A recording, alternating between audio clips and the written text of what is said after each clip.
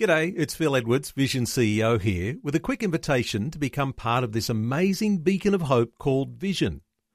Together we can put our love into action to help people of all kinds build or rebuild their lives on the truth of God. Please consider the part you can play during our upcoming Visionathon appeal, remembering that it's your support that makes Vision possible, including this podcast. Life, culture and current events from a biblical perspective. 2020 with Neil Johnson on Vision. One of the most recognisable passages of the Old Testament is in the narrative around God's delivery of the Ten Commandments to Moses and to the Israelites. Well, let's give our attention to the Ten Commandments with Bible teacher Gary Miller. Gary Miller is principal at the Queensland Theological College in Spring Hill in Brisbane. He's also co-founder and head of the Gospel Coalition Australia. Gary, a special welcome back to 2020. Thanks, Neil. It's great to be back with you.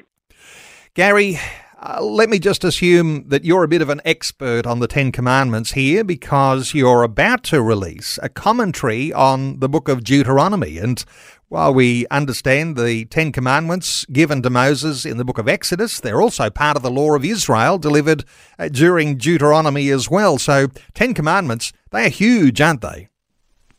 Oh, they certainly are. And I think particularly the way in which Moses handles them in Deuteronomy, it actually opens up a whole new vista, a whole new way of looking at them and what God gives to his people and therefore to us to set us up to flourish, to live well with him.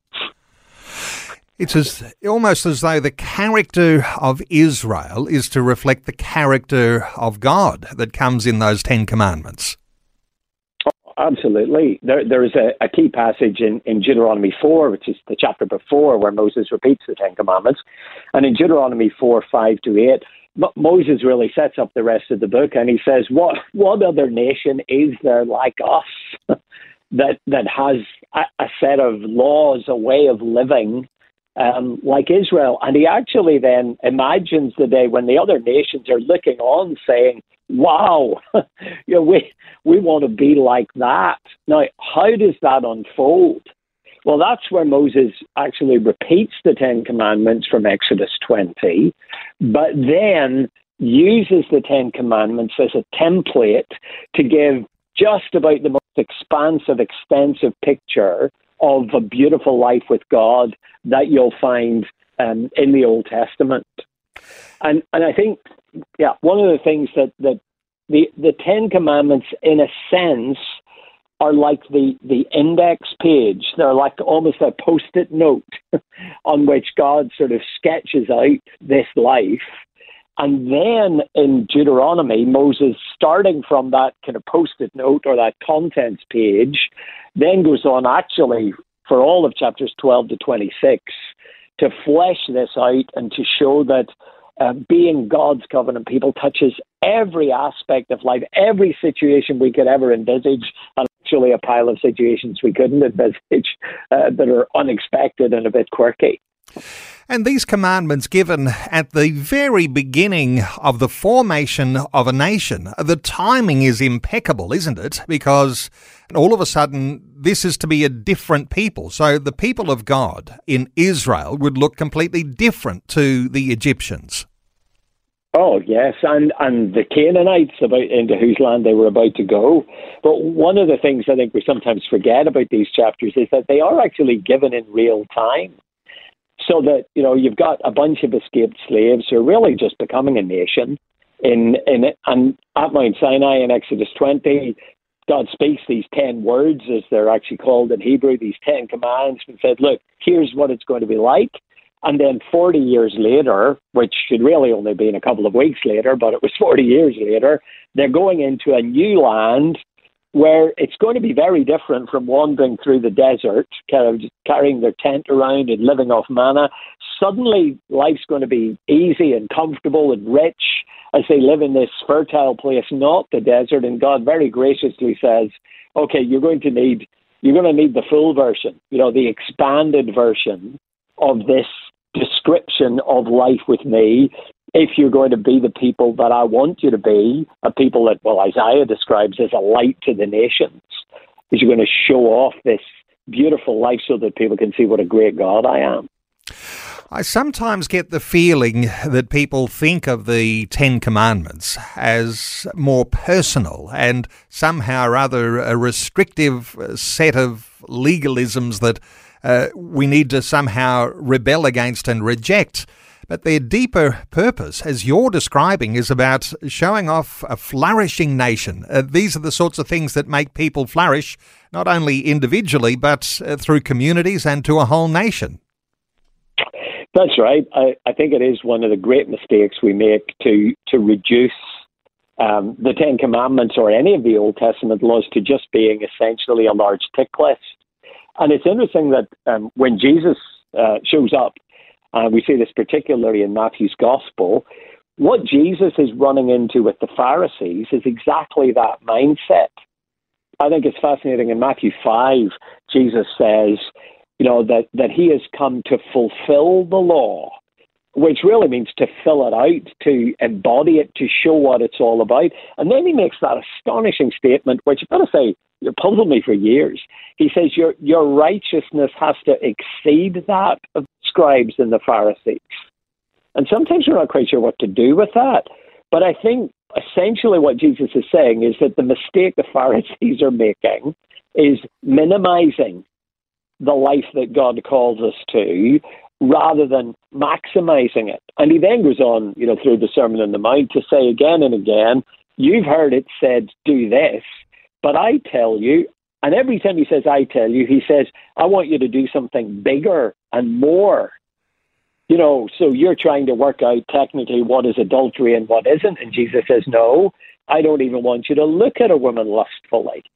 I want you to live this expansive, fulsome life where he is the Lord of all, where life is bigger and better. It's what he calls in John's Gospel, life to the full.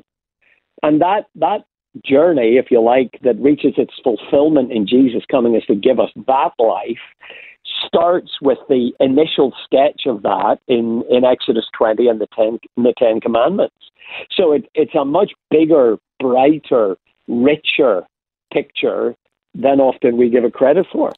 So the Ten Commandments is just the beginning. You describe it as a post-it note for what is bigger, that is more rich and begins to unfold for the people of Israel. Let's go through very quickly these commandments because, when people break these down, they say the first four relate to our relationship to God. So you've got, you shall have no other gods before me. You shall not worship idols or make graven images. You shall not take the Lord's name in vain, and you shall keep the Sabbath holy. 4 commandments at the start. Any quick thought on those? Oh, especially on 3 and 4, because they don't misuse take the name of the Lord your God in vain. It's interesting, the word actually means bear the name of the Lord your God in vain.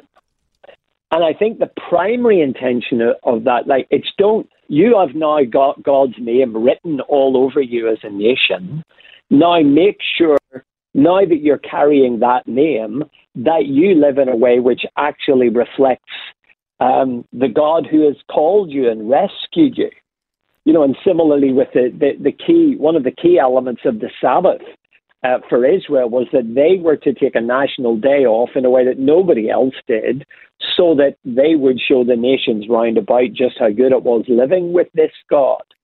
So even in those first 4 commandments, it is a responsibility to live for and with the great God who loves us. That it's a big, expansive, positive vision rather than being a burdensome thing. And then that flows out into the commandments 5 to 10, which deal primarily with what it means if you belong to the people of God. What does it look like in daily relationships to live as this rescued people, this people called to show His righteousness to the world? Let's go through some of those for a quick comment. So the 5th commandment about honouring your mother and father. Yeah.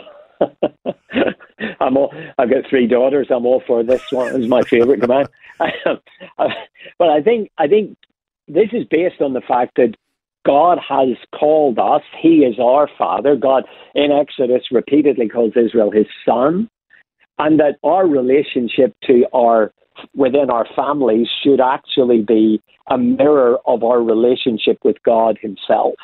Because if we say we honour God as our Father, then we need to honour those whom God has placed in authority over us. And initially, the obvious example of that is actually our own natural father and mother. Family life is to be covenantal like the life of the nation. Some say it looks different when you think of that as a parent than if you were a child. Say, some of these others, thou shalt not kill, or thou shalt not murder, you shall not commit adultery, you shall not steal, you shall not bear false witness against your neighbour. Those all have major ramifications, not only for what happens within our own personal lives, the life of our community, but also in the life of a nation, where we don't want people able to tell lies in court or steal the possessions of one another, or even that there's a protection upon the families and the marriages that will be protecting children as they grow up. Wonderful, wonderful wisdom in those commands. Yes, but they're all predicated on the fact that all life belongs to God, that God is the Lord of heaven and earth. And it is interesting that just now, as certainly here in Australia, that the fabric of our nation was actually built on God being the ultimate authority. As that starts to unravel, we start seeing confusion and contradiction, and people not really knowing how to negotiate the moral maze that is life today, because actually there is nothing at the bottom or at the top, if you prefer. There is no ultimate reference point, because when we shut God out of the equation, it really is just the person who shouts loudest gets their way. So I think Australia's not unique in this, but as countries, especially in the English-speaking world, sort of drift away from essentially the Christian foundations of our legislation and national practice. It's not that people were followers of the Lord Jesus, but as the Christian foundations of our society begin to unravel, life gets very complicated and very messy. And I think we need to pray that people will actually see the chaos that's unfolding in front of us. We need a transcendent God. Otherwise, Absolutely. Even things like a rule of law make no sense. Hey, there's one more command. Some say this is the first one you break if you're going to break the rest of them. Thou shalt not covet. Any thoughts on that last command? It's interesting. I mean, I think it was Martin Luther said that it was you can't break any of the commands or commands 2 to 10 until you've broken the first one. And I think that just shows here, because why would we covet? We will only covet when we see something and in the instant decide that it can deliver where God can't, that it is more precious than God. So even the coveting, it can't be disconnected from recognizing how good and generous and kind and beautiful our God is. And I think when we realize that, it's like, okay, coveting, it's idolatry essentially. That it may not be you may not be answerable for it in the courts, but it does give away that you've already stepped away from treasuring God above all things in the Lord Jesus Christ. Gary Miller, there'll be some listeners who'll want to get their hands on that new commentary when it is released in the book of Deuteronomy, coming up very soon, and hopefully we'll get a chance to talk about that at the time of the release. Gary Miller is principal at the Queensland Theological College in Spring Hill in Brisbane. He's also co-founder and head of the Gospel Coalition Australia. To connect with Gary Miller, go to the website for the Queensland Theological College, qtc.edu.au. You'll find that website at qtc.edu.au. Gary Miller, thanks so much for sharing your insights with us today on 2020. Thanks so much, Neil. Thanks for taking time to listen to this audio on demand from Vision Christian Media. To find out more about us, go to vision.org.au.